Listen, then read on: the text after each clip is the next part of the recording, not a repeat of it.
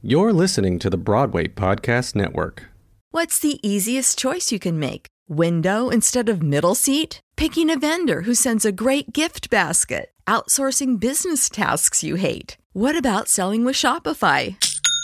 Whether you're selling a little or a lot, Shopify helps you do your thing, however you cha-ching. Shopify is the global commerce platform that helps you sell at every stage of your business. From the launch your online shop stage to the first real-life store stage, all the way to the did we just hit a million orders stage. Shopify's there to help you grow. Whether you're selling scented soap or offering outdoor outfits, Shopify helps you sell. Wherever and whatever you're selling, Shopify's got you covered. Sign up for a $1 per month trial period at shopify.com/try. Go to shopify.com/try now to grow your business, no matter what stage you're in. Shopify.com/try.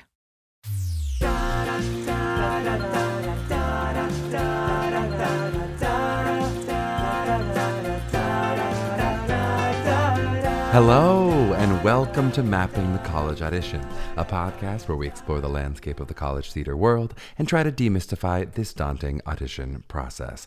I'm your host, Charlie Murphy, director of MTCA, that's Musical Theater College Auditions, and today we have got a blue-purple tartan kind of show lined up for you. Michael McElroy from the University of Michigan is on the show today. Michael has been kind enough to teach master classes for MTCA for the past few years and is also a real-life friend of Leo, our other director. Leo and I always remark how odd it is to be the age of some of these faculty members.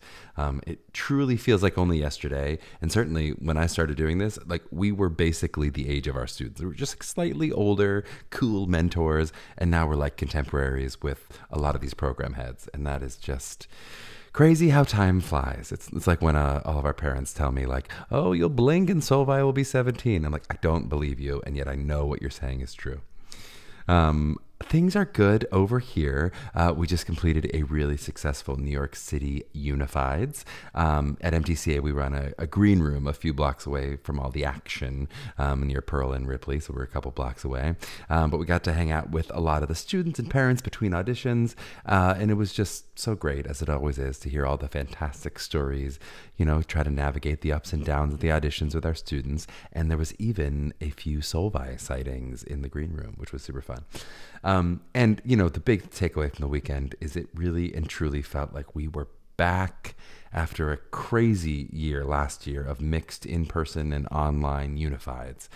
You could really feel the excitement of like uninterrupted in-person energy. And the magic of unifieds can kind of do its thing then, right? You have those excellent appointments and you have those surprising walk-ins and you can kind of build up momentum.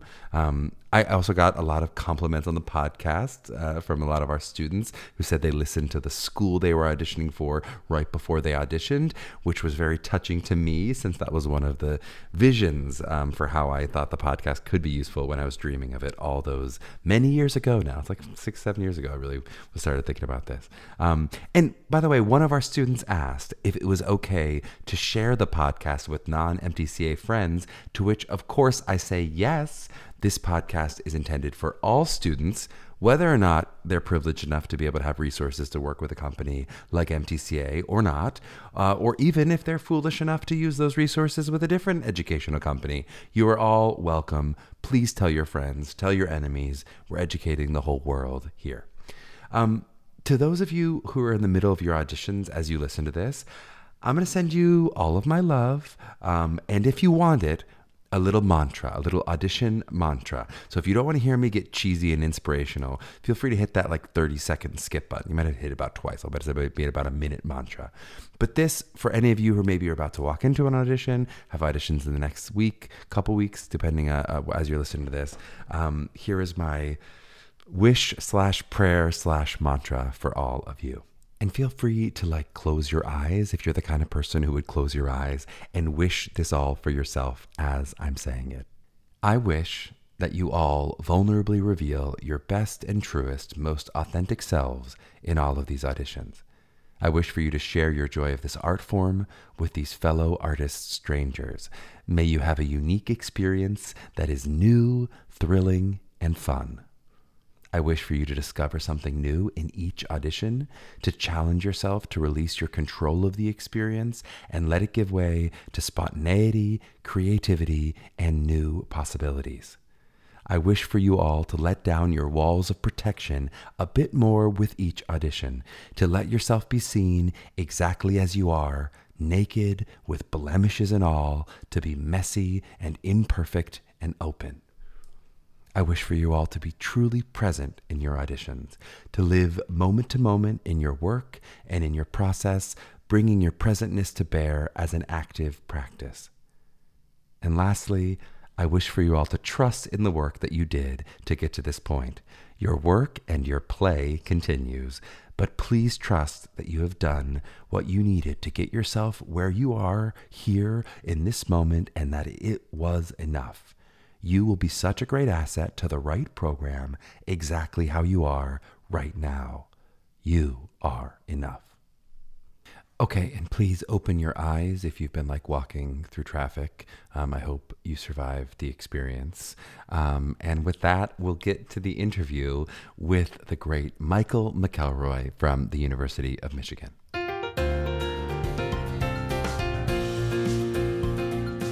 Well, we are honored to be joined today by Michael McElroy of the University of Michigan. Michael has a BFA from Carnegie Mellon University. He's been on Broadway in tons of shows. I'm just going to name a few, like The Wild Party, Big River, got a Tony nomination for that, Next to Normal, Sunny in the Park with George, etc. He's also a vocal arranger for Broadway, off-Broadway shows. He's the founder of Broadway Inspirational Voices, and he also taught at NYU for many years before becoming the chair of musical theater at the University of Michigan, which we will all remember is located in Ann Arbor, Michigan. They take about 20 to 22 musical theater students. They offer BFAs in MT, dance, acting, and a BTA in theater. Michael, welcome on the show. How are you feeling today? I'm great. Thank you for having me. We're so excited. Of course, many of our listeners will listen to our episode with Mark Badama, where we did some of the more kind of granular questions about Michigan. So this is going to get a chance to be a little bit of an update and hopefully a deeper and more kind of qualitative conversation about Michigan as well. Before we dive into that, though, I gave that super brief bio of you, but you've had, this fascinating multi-hyphenate career. I'd love to hear a little bit about your journey of how you did find yourself here at Michigan. Well, it really does speak to the fact that connections to people last a lifetime. The previous chair was Vince Cardinal, and Vince put me in my first musical when I was 15 years old at Shaker Heights High School in Ohio. And I always say this, I was very fortunate to come up at a time where arts education was considered a valued and essential part of educating young people.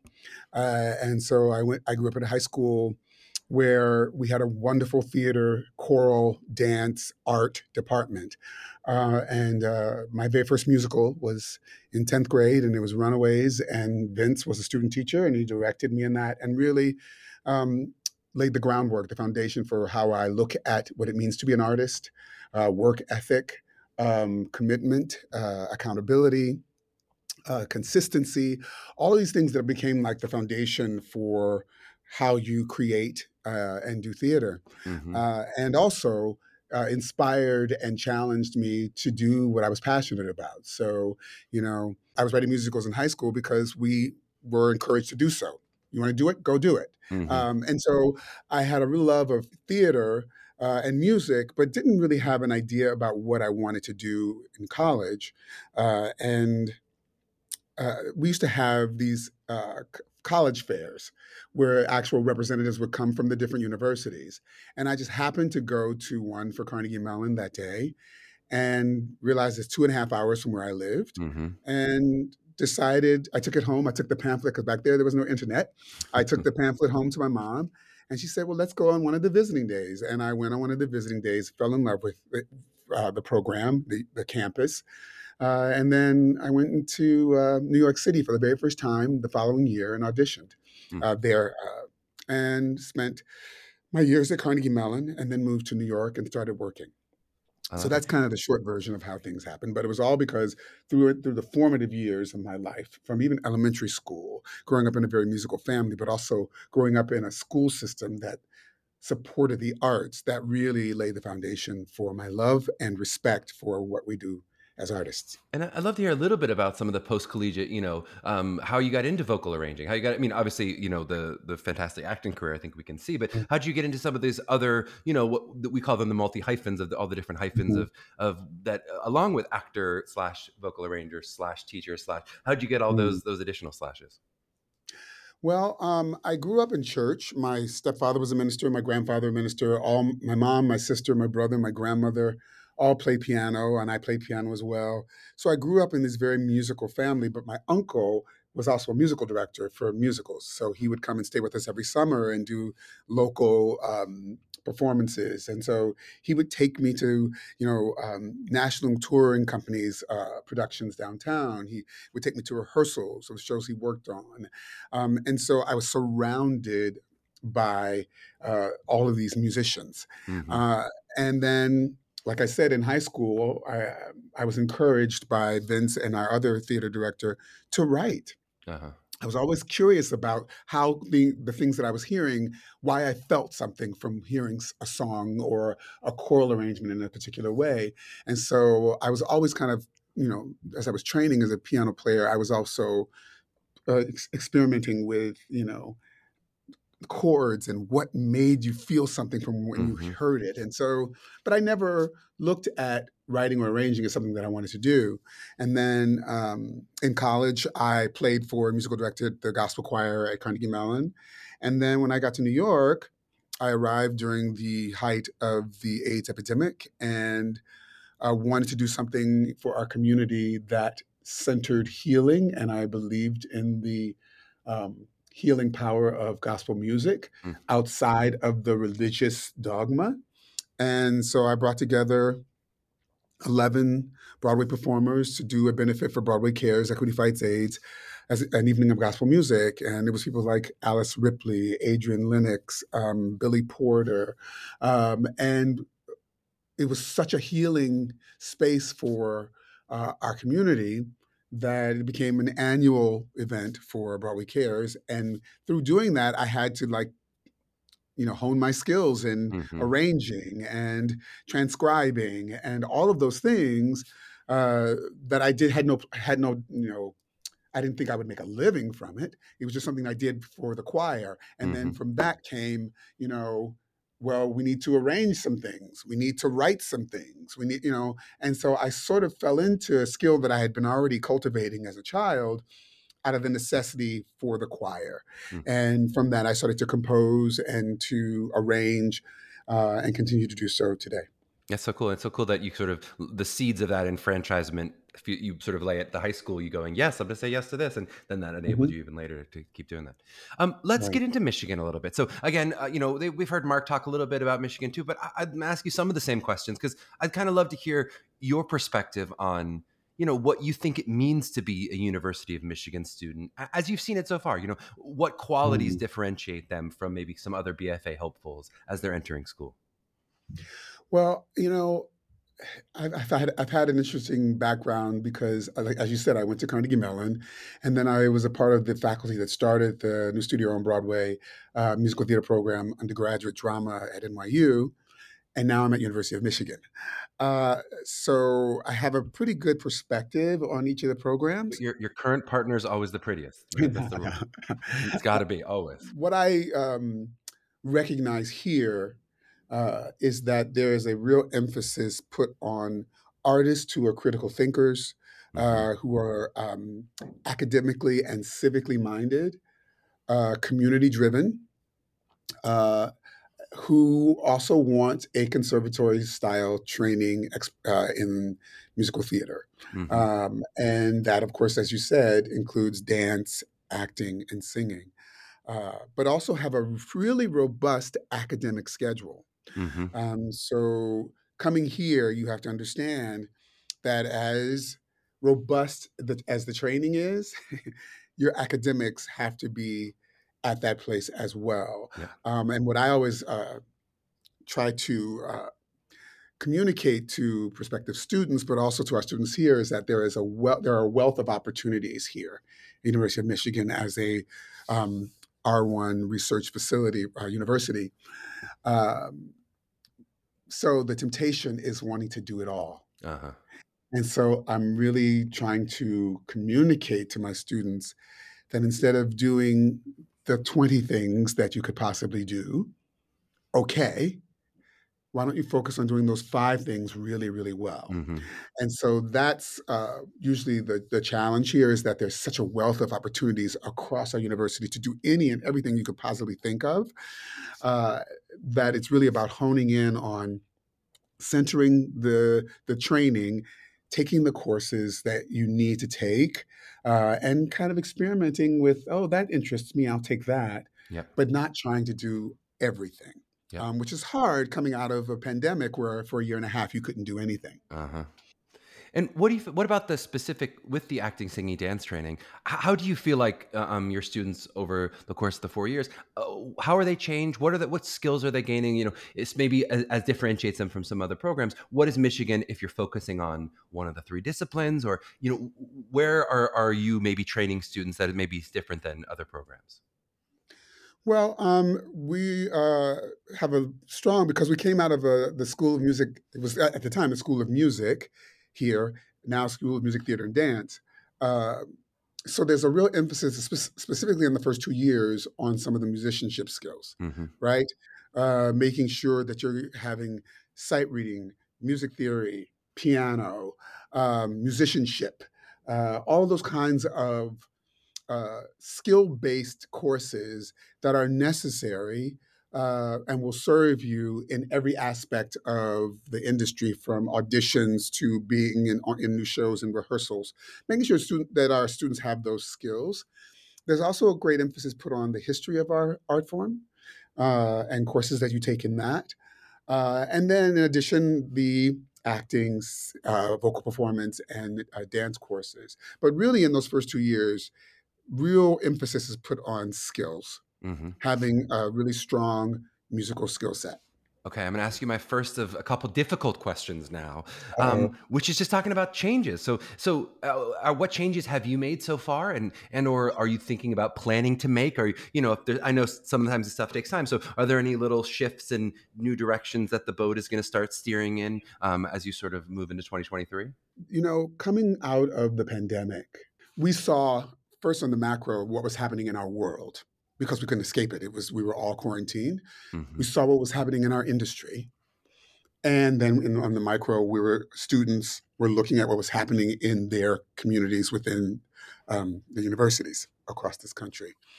And so this idea of what it means to step back into artistic practice, understanding, for me, understanding the importance of diversity, equity, inclusion, accessibility, and belonging, and how that integrates as opposed to walking side by side. Mm-hmm. But how are we integrating those practices, those structures into artistic training?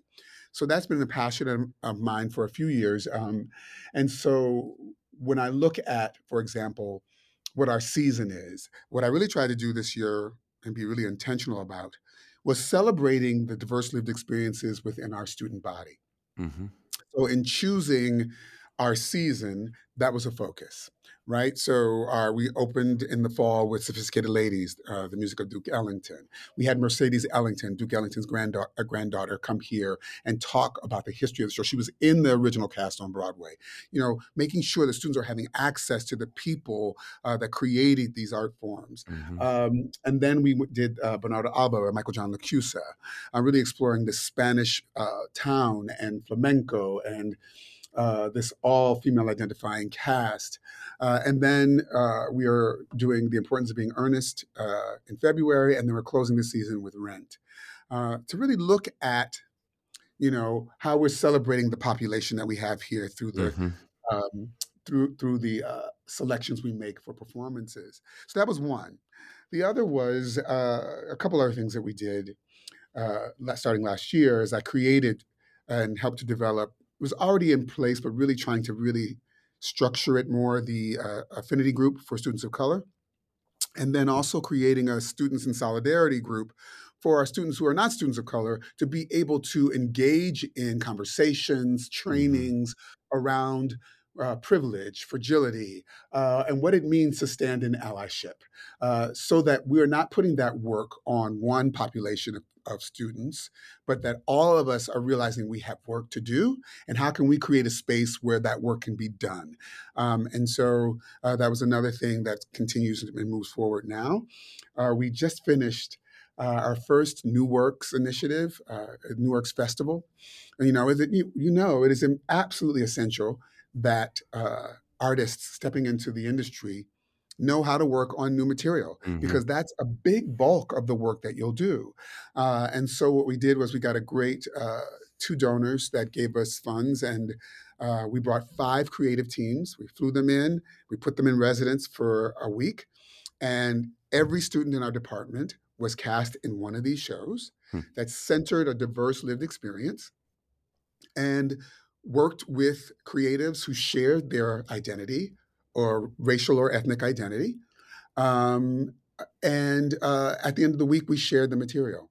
So the students were getting the opportunity to understand how to connect with creatives, collaborate, what is the actor's responsibility to new work, but also centering it in diverse lived experiences meant that we had to really grapple with a lot of questions around what these rooms would look like. Mm-hmm. And on that Sunday, which was 2 weeks ago, it surpassed every hope that I had for our department and for our students and for our community. And another initiative that I started last year that will happen again in March is Community Weekend. And what I do is I bring in 6 BIPOC artists who are leaders in either on Broadway or in their fields to give masterclasses in things like West African dance, salsa, Broadway styles, Shakespeare to August Wilson, so that our students are being exposed to and connecting with artists in spaces that may challenge them a bit. So once again, everything is through the lens of how are we integrating Mm-hmm. diversity, equity, inclusion through a lens of artistic training. And then on top of that, the trainings that we have in DEI. We have a very robust DEI office here in the School of Music, Theater, and Dance. And so there are many trainings offered for faculty, for students that happen all year round. And so making sure that we're connected to that office. Also, and lastly, we wanted to mirror the industry. So we started last year having an intimacy director on any show that had any kind of physical contact, and also a cultural sensitivity coordinator for material that deals with any kind of racial, ethnic, gender identity. So that we're really mirroring what's happening in our industry and preparing our students to be able to use those tools as they move through and matriculate through here, but also into the professional world. Well, if that was a tough question, boy, was that a great answer. So they're only going to have to get harder. Mm. Speaking of difficult, though, is taking over a program that is already so prestigious.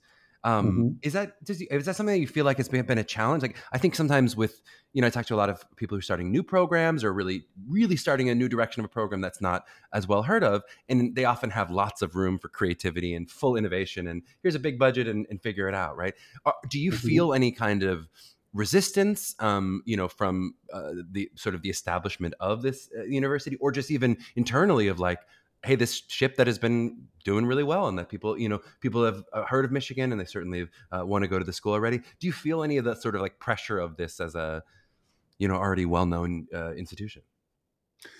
Well, what I've tried to do, and academia is its own special space. Uh, so what I've learned, both through trial and error, and also from mentors and supporters who have been in roles of leadership, is that communication, buy-in are essential, Hmm. right? So making sure that I'm always in conversation with thought partners here and stakeholders that are integral to the department. Also with staying in communication with my dean, staying in communication with our DEI office, and trying to offer a space where we can communicate about things. But the buy-in, whenever you're trying to shift something, especially within academia. Um, it's a hard turn, Mm-hmm. and so it has to be done with care and respect for people's contributions, um, but also a shared vision. Uh, I think what's interesting about this moment is there was such a huge shift post COVID Mm-hmm. that we had to, step up.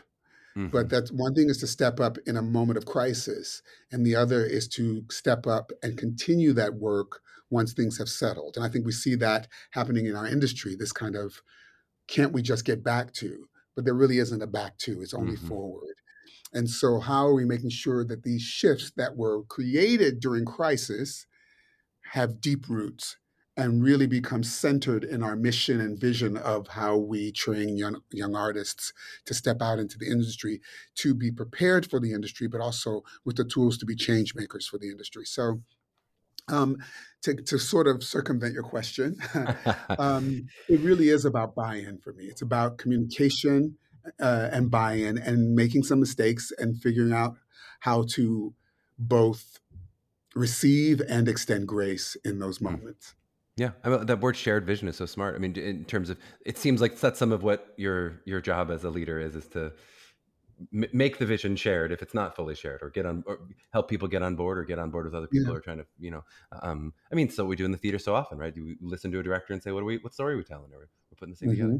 Right. I'd love to talk a little bit about just the preparation for the kind of launch into the business, what has been showcased, but especially in the past couple of years, as you do more digital preparations and different things of, how are you adjusting, especially as someone who is so connected to the industry? What are you bringing to the university of going, how do I prepare my 22-year-olds to actually, so they've already been doing well with getting jobs and stuff, but how am I going to prepare them for what is the business of 2023? Well, that's a great question. uh, I'll talk about it from a couple of different perspectives. One is the audition process that we do for our season. We've now made the initial audition part self-tape. Mm-hmm. So students now for our season have to do their first audition from home. They get the materials, they self-tape, and then those are submitted. So they have to go through that whole process because it is essential that they know how to do that. Because I do think that our industry, that's not going to go away Right. for many reasons. It's here to stay. So I want our students to be facile in that skill. Mm-hmm. One of the things I've been hearing is you make three. The first one is the practice, the second one is the one, and the third one is just to play. But what I do tell them that when you get to 5, 6, 7 takes, now you're into the space of diminishing returns. So that's one thing that we're doing. The other is it's always been important to us as a department to continue building bridges to the industry. So we have this thing that the chair curates called Monday Labs. It's the time when the entire department it gets together and we have a guest. That guest is usually someone that can be a casting director, it can be an agent, it can be a manager, it can be a producer, it can be a creative. And so what usually happens is that we fly them in. We have this wonderful organization here called the Friends of Musical Theater, who are very supportive of us. And so they give us the support we need in order to do these things because they value them as well. And we also have another group called Working in the Theater Lab, which are a group of parents support. And so we bring in someone, I choose. So what happens is they get here on a Sunday evening. On Monday morning, students have signed up, seniors have signed up for 15-minute meetings. So each senior gets a 15-minute meeting with this guest. They come prepared, asking questions. And then at 4:30, the guest comes into the lab with all of the students and faculty. And 4 students from the senior class have been chosen ahead of time to prepare and share material and get feedback. And so that we're getting our seniors over the course of a semester, over a year, in front of these professionals that they will be seeing Mm-hmm. when they get to showcase. And also, it allows us to stay connected to the industry. So, like for example, last year we had Audra McDonald was here. Kristen Chenoweth did a workshop. Andre DeShields was here for the Brent Wagner speaker series. We had Christopher Wheeldon here this year, who did a masterclass. And we have Felicia Rashad coming. We have Wilson Cruz coming next week. And then we also have this thing called New Music Mondays that Professor Lynn Shackle curates, where she gets a composer. And it's usually on Zoom, and some of the students learn the material, and there's a conversation. We had Michael R. Jackson here. And so once again, it's about getting our students connected to the people that they're going to be standing in rooms in front of, and also making sure that their skills for auditioning, for preparing cuts, for communicating with these industry professionals, that they have those skill sets. So we have a real commitment to making sure they're prepared in that way. I love it. Now, I'm curious, you mentioned a little bit of this from your personal experience. You've taught at two schools that were like standouts, I think, in the musical theater world in terms of their educational focus, in terms of, while they still have rigorous conservatory style elements, but really an emphasis on the liberal arts at both Michigan and NYU, compared to other programs like your own. You went to a very conservatory focused Carnegie Mellon, right? Where do you kind of see the balance and or value of that, for the Michigan students, for your NYU students, and then from your own experience of Carnegie Mellon, where do you see the sort of balance of how much liberal arts is doable and works for you? And, how do you feel about what it brings that they are able to maybe do a minor or even a double major academically? I think it brings an ability to think critically. It it expands their world, because we're a pretty small department compared to some other programs as compared to NYU. So taking courses outside of the department means their world expands.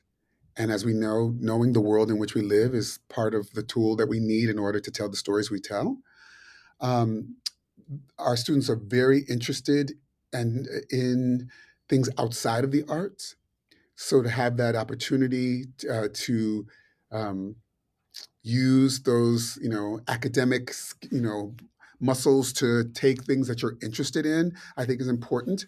I think today is very different from when I was a student, in that students recognize they need more skill sets. You talk about multi-hyphenate and all of those things, that they are much more hungry to have and have been socialized to have, be able to access and have access to many different spaces. Once again, I feel like it's my calling to make sure that they're getting that, which is absolutely important, but that they're fine-tuning it so that they're not doing too much. But I think being a critical thinker is essential. Being a person who thinks in an imaginative way, that understands the world in which we live and has a hunger to understand the history of the world in which we that from the past, so that we don't continue to make the same mistakes and do the same things over and over again. And those are the kinds of, besides from the stories we tell, that's the kind of experiences that they're getting across this campus, outside of the department. I love it. We're going to cue to a short break, run an ad or two. And on the back end, we're going to talk a little bit about the audition and admission process for Michigan.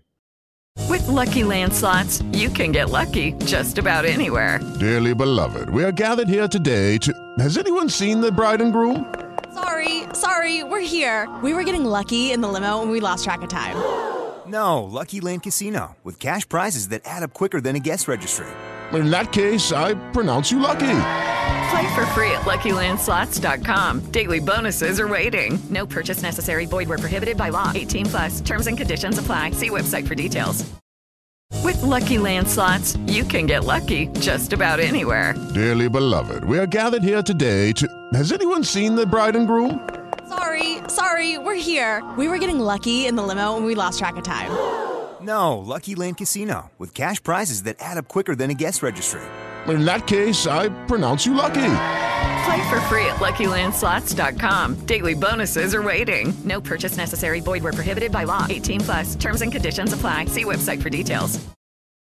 All right, we are back with Michael McElroy, and we're talking a little bit about how to get into the University of Michigan, which so many of our students will ask. I just love to talk about maybe you mentioned the different phases in the course of auditioning for shows when you're in school. Maybe let's start with the kind of pre-screen process. If a Mhm. student is submitting a video audition for Michigan, which they're going to start with a pre-screen, what are you sniffing for as you're narrowing down? Right, so you got to be narrowing down from a lot to not a lot. What are the things that you're really Mhm. looking for that are making that narrowing process happen? First, I want to say that those videos that they make for the pre-screen are important and that all of them are watched. I read essays. I mean, so every part of that is important. Don't think that it's something that we're not paying attention to because we are. Hmm. And it's an opportunity to get to know you as an artist, and also to get to know you as a human being. So, when choosing material, make sure you're choosing material that speaks to you, that speaks to your strengths, that allows us to learn about what you're passionate about through the material that you've chosen. I think in this time now, uh, lots of opportunities for students to be given material, but it really has to speak to you. And so, choosing songs, monologues that really you're passionate about the composer or the writer, and make sure that that's a part of the selection process. So I think that's important. And so, because as we're looking through them, we're looking at every video that you've created, and we're really looking to see who you are. Also, we're looking to see is there the talent that you have, but also is there potential, Hmm. right? And if you're inspired by the material, then we're going to be inspired by the material that you choose. So that's the first thing. And then from that, we go to the audition in person process. And we really go out of our way to really make sure that students feel comfortable, their parents feel comfortable. We have at the beginning of the morning, we have some students who are in the program come, and I leave the room for 20 minutes and they can talk to the students. Then our students also serve as monitors, hall monitors, so they can talk to parents, they can talk to students. During the course of the audition, uh, I speak to the parents and students. Faculty come in and do a Q&A. So we really want to make sure that they're getting a sense of who we are, what our mission is, our vision is, uh, what we value uh, as an artistic training program within this university. And then in the room, it's about making sure the students feel comfortable so they can do their best work. Hmm. Um, and I try to remind them of the joy of sharing what you love to do, and that this should be a joyful experience because you're actually auditioning for schools where you're going to be doing this for 4 years. Hmm. So it should be a joyful thing.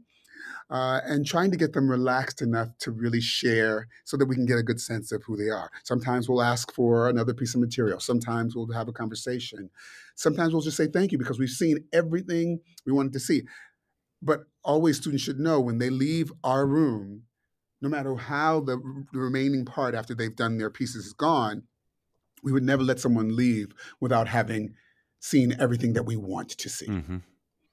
right? And then when it comes to forming a cohort, it's looking at everything, you know, across the board. So And how much do you feel like, it's a question I ask a lot of our teachers, there's how much do you feel like fits into that, in the final decision of a yes or no? Is it more likely about the most talented student? Is it, almost if you were to give a numerical value to the most talent you see versus more of that intangible of like, I really want to work with this student. I really like the human being they are, the artist, more of the interview questions, adjustments, the other side of things. How much fits more into the one camp versus the other? it's really a combination. Um, there has to be talent, but the talent is at different levels. Sometimes you'll get a really amazing dancer who has potential as a singer, but that's what they're coming to get that training. And I've Hmm. seen, young students come in here as dancers first, leave here with real strong vocal technique and skills, and acting skills to that now are equal to their dance skills that continue to evolve and to get better. So if you can't do all three things, that's not something we go, oh, well, we don't Uh-huh. want you. It really is looking at where the strengths are, the potential is within each of those disciplines. And from our experience in the room with them, I think it's important that there be people that we're like, okay, that's someone who has potential and that we think this will be a good place for them based on the information that we have. I Mhm. think too often students get caught up in the place where they're told they're supposed to go because of whatever the reputation is. But every program is not for every student. And so in this process to look at um, where am I going to thrive? Where am I going to be challenged? What kind of college experience do I want? Do I want campus life or do I Mhm. want to be in a city? I mean, all of those things should play into as well as is this a large program, smaller program? Am I going to get more one on one attention? Is it a conservatory style program or more of a BA? I mean, all of those things need to be considered as opposed to that's the program Mhm. that I'm told I'm supposed to be at. Mhm. You And know, are and I you always encourage students to think about those questions. totally. And are you consciously looking for a diversity of skill set? Like, are you specifically looking for, I want some amazing dancers who aren't as strong vocally, and I want some amazing singers who maybe aren't? Or is it just about all the interesting artists that you can find and likely that they will shake out that way? Or is there a consciousness to say, I want some who are stronger in some and some are stronger in other things? I think it depends on the group of auditioners that year. You know what I mean? But you do want students that are going to challenge each other Mm-hmm. in the most positive way, not in a competitive way. But I know that sometimes having someone who's a stronger dancer in the room with me gives me something to work towards, right? Yes. So we want a well-rounded, diverse group, diverse levels of, but talent and potential, Mm-hmm. right, have to be there. And then it's about, is this someone that I think I have something to offer to Mm-hmm. as a teacher, right? All of those things. Is this a person I'm going to be excited to teach? And do I think I can offer something to them, right? Yep. So we try to look at it from all of those different angles.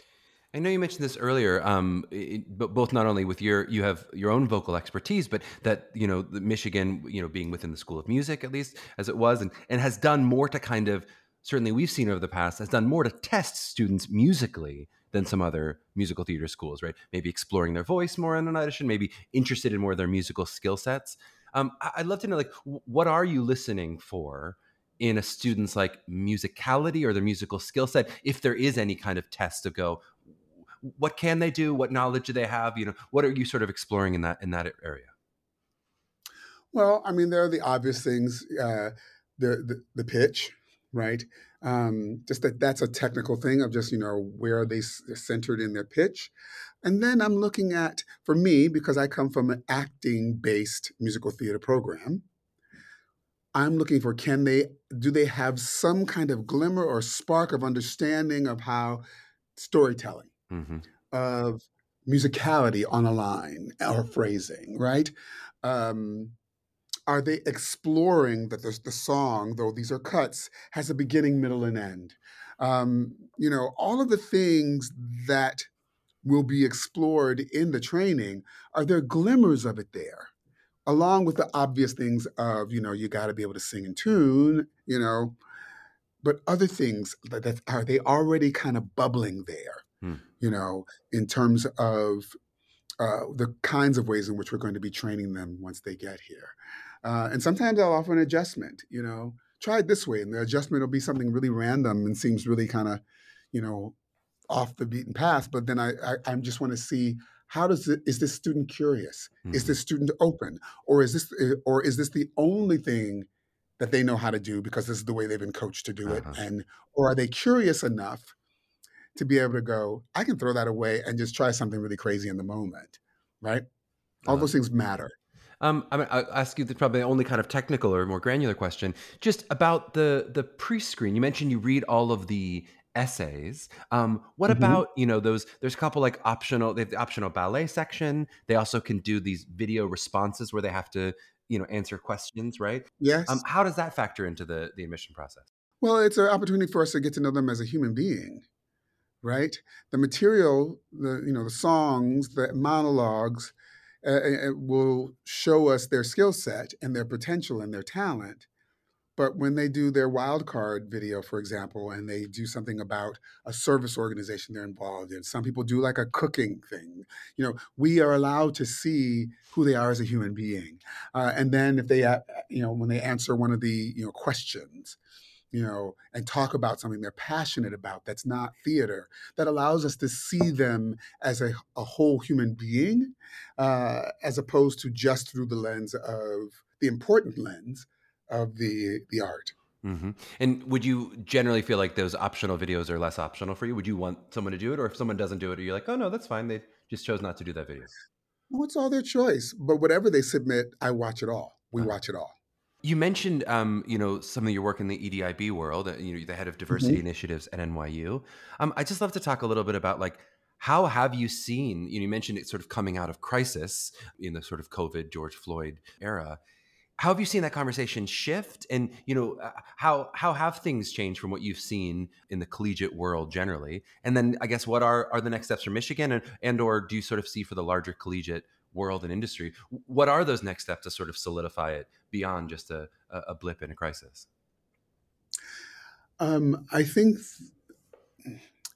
that we have to continue to deepen the roots of the work that began during the shutdown for our community, for the theater industry. Here, it's about continually offering opportunities for students to get comfortable with the discomfort that comes from growth. That in some ways is easier to articulate when it comes to artistic practice, though it's still challenging.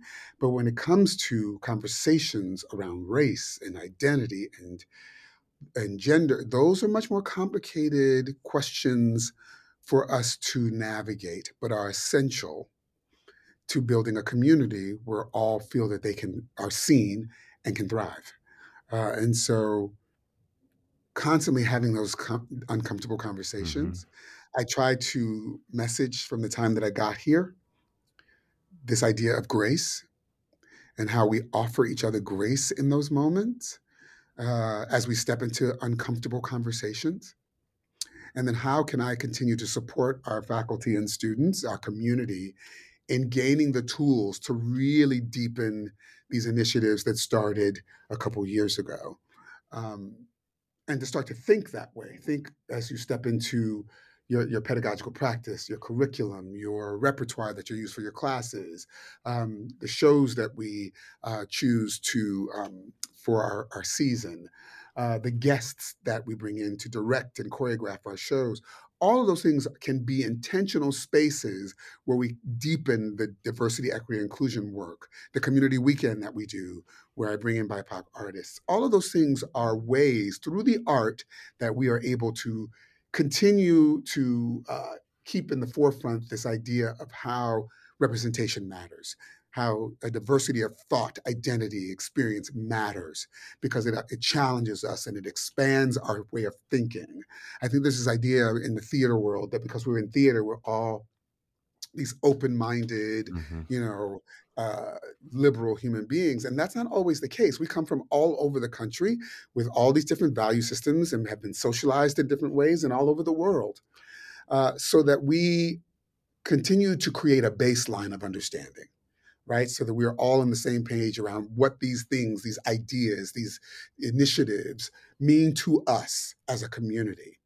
So that as we move forward, we know how to expand them. We know not only what to do to make sure that they are being implemented, but what do we do when we mess up? Having a structure in place for healing so that when there is an issue, grace is offered.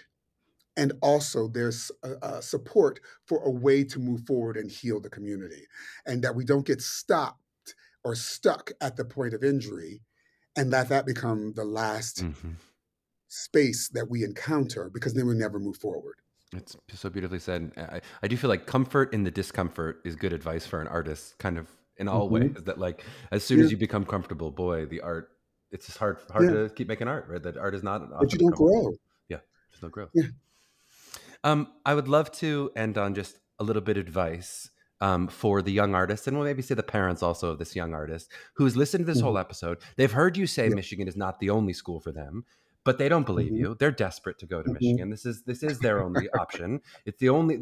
They'll never be happy if they don't go to this specific school. What advice would you have for them? It doesn't have to be just about them not getting. It could be about they could get in, but what advice for that student who's just listening at 16, 17 and goes, I want to go blue. That's what I want. How are they going to make that happen for themselves? Well, there are a couple things. One, which I say in my talk every week when I see prospective students when they come here to audition, our industry, the audition time frame that you'll be in for the next couple months, just like in our industry, you're going to hear no. And that we have to get used to hearing the word no and it not being a reflection of our self-worth or our talent as artists, right? And so one of the things I try to message is that no cannot be the scale by which you measure your self-worth. Because then you'll always be dependent on someone giving you a job or getting you into their program for you to feel good about yourself. And this industry, as we know, the journey is not straight, it is up and down. So getting used to hearing the word no and also knowing that is not a reflection of your talent and not a reflection of your worth.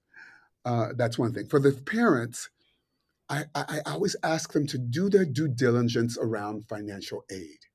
When your son or daughter, and I'm speaking in binary terms, and I don't want to make sure that your child, and that's even complicated to say because they're teenagers, okay? So when your teenager is auditioning for a program in a university or a college, know as much about the financial process before they audition. So know what the federal supports are, know what the scholarship supports are within that institution, because every institution is different, right? Because once the student auditions and gets accepted, and then the financial aid process starts, and you're surprised, it's pretty hard to say no to your child then. So I encourage parents to learn. You can reach out to the financial aid offices, the admissions office of to find out what is the process. Here's where we sit financially.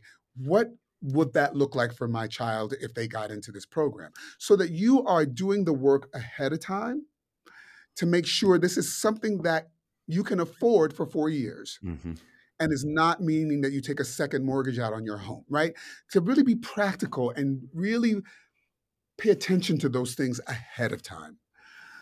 So that's another thing I talk about. I also say, we're not just auditioning the student. The student should be auditioning us. They should be auditioning every program that they go to. How the admissions folks treat you when you come to the audition. How do the monitors treat you? How do the faculty treat you when you come into the room? How do you deal with the accompanist? All of those things are giving you clues about what that experience will be like. So flip the thought process from the fact that we're auditioning you and flip it in a way that it's giving us shared responsibility in that, right? And lastly, we have a problem to solve. We need to build a cohort for that incoming class. So every student that comes in the room, we are rooting for you to be the solution to our problem. So never look at us as the enemy on the other side of the table, but we are always rooting for you to do your best work because then you help us solve the problem that we have. So those are just a couple of the things that I try to articulate to students and prospective students and to families when they come to our university. Michael, you have been an inspiration. This was such a joy to get to chat with you. I really appreciate the time. Thank you so much.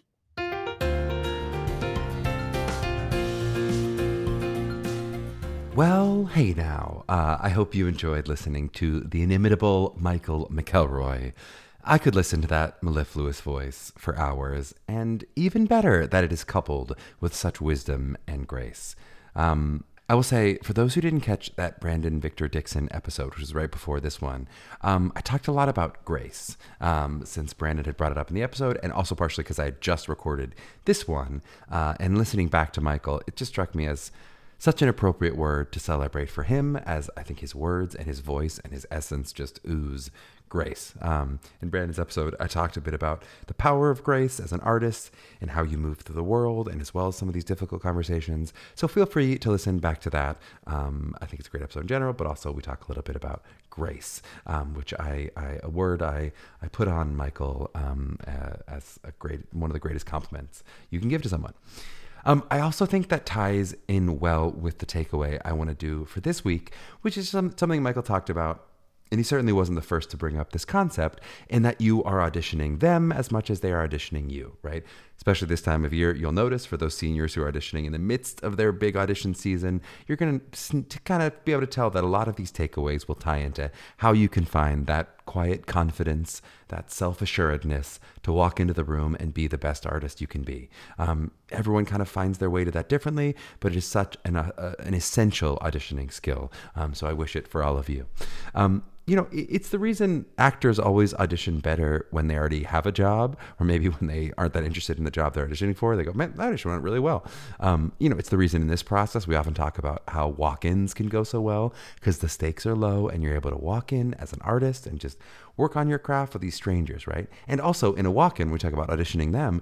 You are literally auditioning them as much, because you don't know that much about them, right? You might have known where the school is or whatever, but you're sitting there to go, hey, so tell me about you. Well, I've never heard of you program. And the onus is really more on the school to pitch you about the program and, to work with you, talk with you, et cetera, because they're hoping if they want you to actually apply to the school that, you'll have a good experience in the audition, right? But if you can bring this same attitude of like, oh, I'm here to see what happens, right? If you can bring the same attitude into your Michigan audition or whatever audition it is that's like the higher stakes for you, it will serve you so much better for those auditions, right? The way that you can have a genuine conversation with that walk-in school, you want to be just as curious and open to what the experience of a Michigan audition might be as well, as opposed to going, I hope I control it and hope it goes exactly this way, right? If you come in with them already on a pedestal, you actually make it very difficult for them to come down and meet you as a collaborator. And by the way, some of that is okay, right? Some of this is their job too, as they know you're teenagers and that the stakes may be high for you, right? You heard Michael talking about the ways in which they try to lower the stakes and they really try to make sure you feel comfortable, because of course they want to meet your best artist self as well. They don't want to meet your representative or your nervous self or, the person who's in the way of themselves. They want to meet the best artist, the best version of you as possible. But if you can try with all of your might to be an active participant in that process of stakes lowering, right, to actively meet them at the level of a collaborative artist, even though one of the artists, of course, is a little bit younger than the others, right? But if you can participate in that process, you're going to have such a more rewarding experience. We've made the analogy of auditioning and dating a lot, and I think it works well in so many ways. One of the pieces you often get when dating is to try to be more interested than interesting, right? It's another way of saying, you're auditioning them too. Right? This is in the dating world, right? We naturally become more attractive in our curiosity and pursuit of a genuine experience than we do if we're trying to show off and just be amazing. Like, look at me talking about my job and how amazing I am, right? Of course, that's not to say that you're not going to strive for excellence in your work, right? So in the monologues and the songs, of course you want to do the best job possible. But in that surrounding audition experience, I would just give yourself that little note. Can you listen as much as you talk, right? It can be as simple as like, can you notice the way they say, how are you? And then try to respond in kind, right? They may ask a little question at the top. If they ask you a longer, more complicated question, can you really hear it and think about it and get curious about the question as you respond in kind, as opposed to maybe jumping into your pre-rehearsed shtick of like, oh, here's a story I always tell, right? If they give you an adjustment, and this is really hard, can you try to find the bravery to really try that adjustment and genuinely discover what might happen? So be curious about what the result might be, as opposed to just showing off how well you can be adaptable. And we talked about adjustments before. Of course, the goal of change is the goal, but there's that farther step of going, I'm really going to genuinely try it and see what happens, as opposed to, I know how this will work, and sort of already be, showing off the win of the result of what you expect might happen. All of this takes a great deal of confidence, and it is all much easier said than done. But some of those tricks, of kind of focusing on something other than yourself, it can help you take a few steps in that direction, right? So you can feel a little more confident. It can lower the stakes a little bit, right? It's not unlike the old public speaking trick of picturing the audience in their underwear, right? If you're focusing on their vulnerability of, oh, look, they're just like me. They also have underwear, I guess, in that analogy. You're not going to drown as much in your own nerves of, I've got to give this big speech. And now, in this analogy, I do not recommend picturing your auditors in their underwear, but finding that genuine curiosity about what's happening behind the table and what those real human beings are like, it will help you not hyper-focus so much on your own audition anxiety, right? And how am I going to do? And how are my monologues going to go? And how are my songs going to go? It can just help lower the stakes a bit for those high-stakes auditions. Well, that's it. Another sterling episode of Mapping the College Edition. Please don't forget to subscribe to us in your podcast platform of choice. Follow us on all the socials media. Links are in the show note for there, as well as just scream about this podcast to your friends. Safely scream for the sake of your voices, but shout about it to your friends how much you love the pod. Please. You can also check us out at mtcollegeauditions.com if you want some individual help for your college audition journey. And if you want to give us a rating and review wherever you're listening, that might be good practice for writing those audition thank you notes and that wonderful follow-up correspondence you hear us talk about. But of course, it's up to your discretion, of course. To my young artists out there mapping their journeys, every time I say the phrase, I'm going to Unifieds, I feel like I'm breaking some unknown rule of grammar. Does anyone else feel this way? We'll see you next week.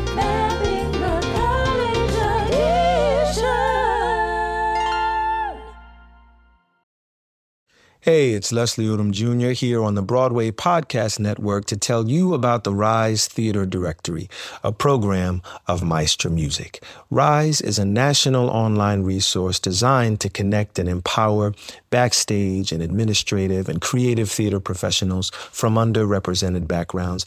If you work or aspire to work in the theater community, this can help you find your next project. And if you hire theater professionals, search the Rise Theater Directory to find your next team. Create your profile now and get more information by visiting risetheater.org. That's theater with an RISETHEATRE.org, because only together we rise. Hi, y'all. This is Kristen Chenoweth. Hi, I'm Gloria Estefan. This is Sarah Bareilles. Hi, I'm Patti LuPone. This is Lin-Manuel Miranda. You're listening to the Broadway Podcast Network.